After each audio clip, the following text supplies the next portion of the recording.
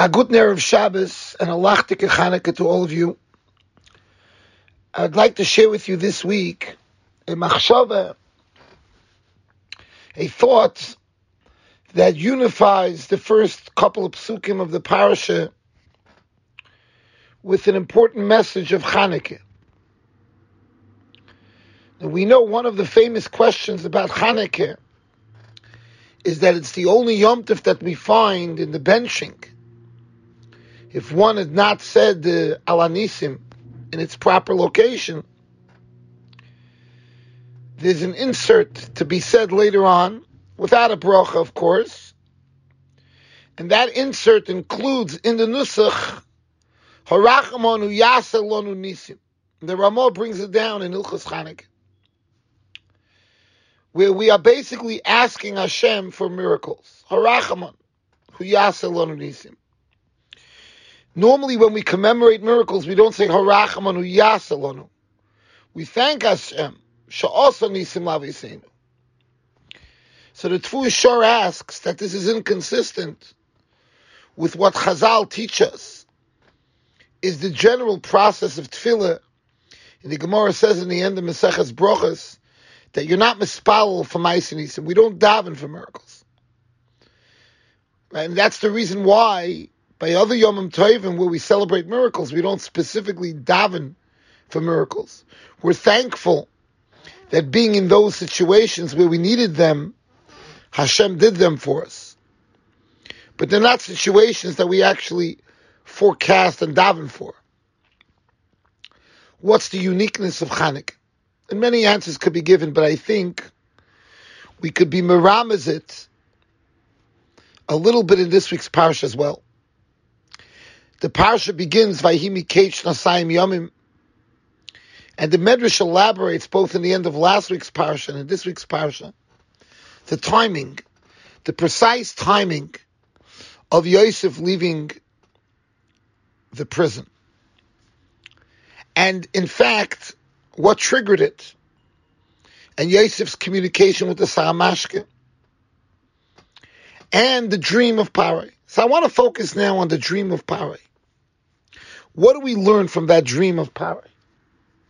Paroi's dream seems to be a relatively ordinary dream as far as, the structure of the dream. And it seems to be a redundant dream, which Yosef capitalizes on and says that's the reason why it was actually repeated, was to show that Hashem is ushering these events in short order. But there happens to be a nuance that goes by undetected in this dream. And I think there's a tremendous lesson. The nuance is that in the dream, although there are 7 and 7 in both dreams, sets of 7, in both dreams, the 7 thin cows and 7 scrawny stalks of wheat consume the larger ones. The number 7 is omitted when it talks about the swallowing process. If you look back at the psukim, you'll see it says Vativlano Haporos Horois Sheva Haporos.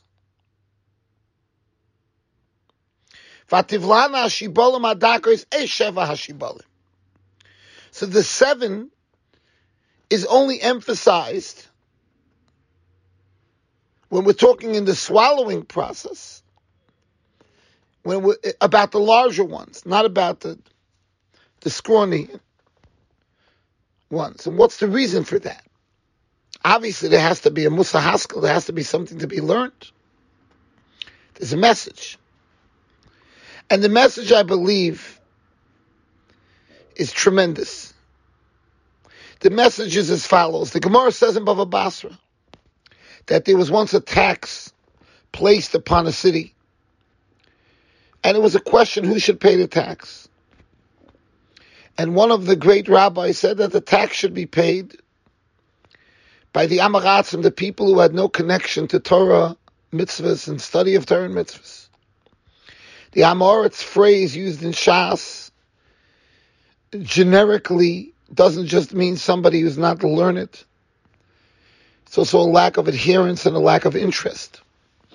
And the Gemara says that they placed the tax just on them. They should pay it. Tamaratzim.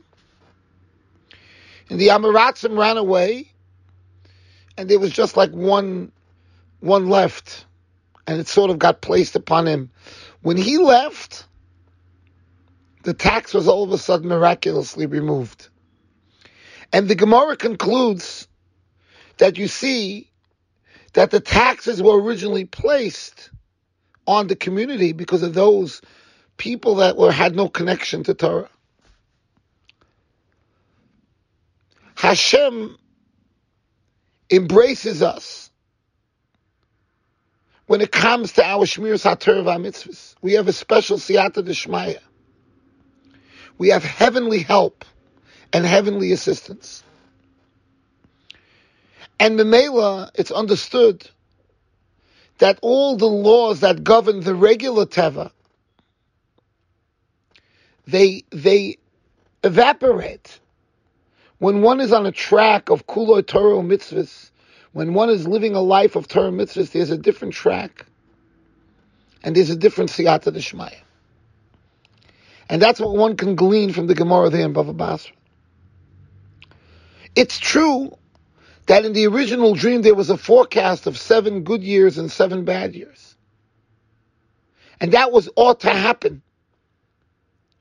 But then something significantly changed. Yaakov Avinu, the model of Torah and mitzvahs, the model of Yiras Shamayim, came to Egypt. And Chazal teach us that when he came to Egypt, everything changed. The Nile went up. Basically, the famine ended prematurely. And that is the hint in the dream, that the 7 hungry years won't necessarily come to be. They're there, bekoyach, they're there. But Yaakov ultimately switched it, and that's why he doesn't use the number 7 any longer. The battle of the Yevonim against Klal Yisrael and the response of the Chashmonaim was a very unique battle that was only there, strictly there, for the adherence of Torah and mitzvahs. That battle is not limited by the rules of nature. And it's for that reason that battle is one that we could daven again, that there should be miracles in our future, every day of our lives, to facilitate our Kiyum Torah v'ha-mitzvahs. A guten Shabbos.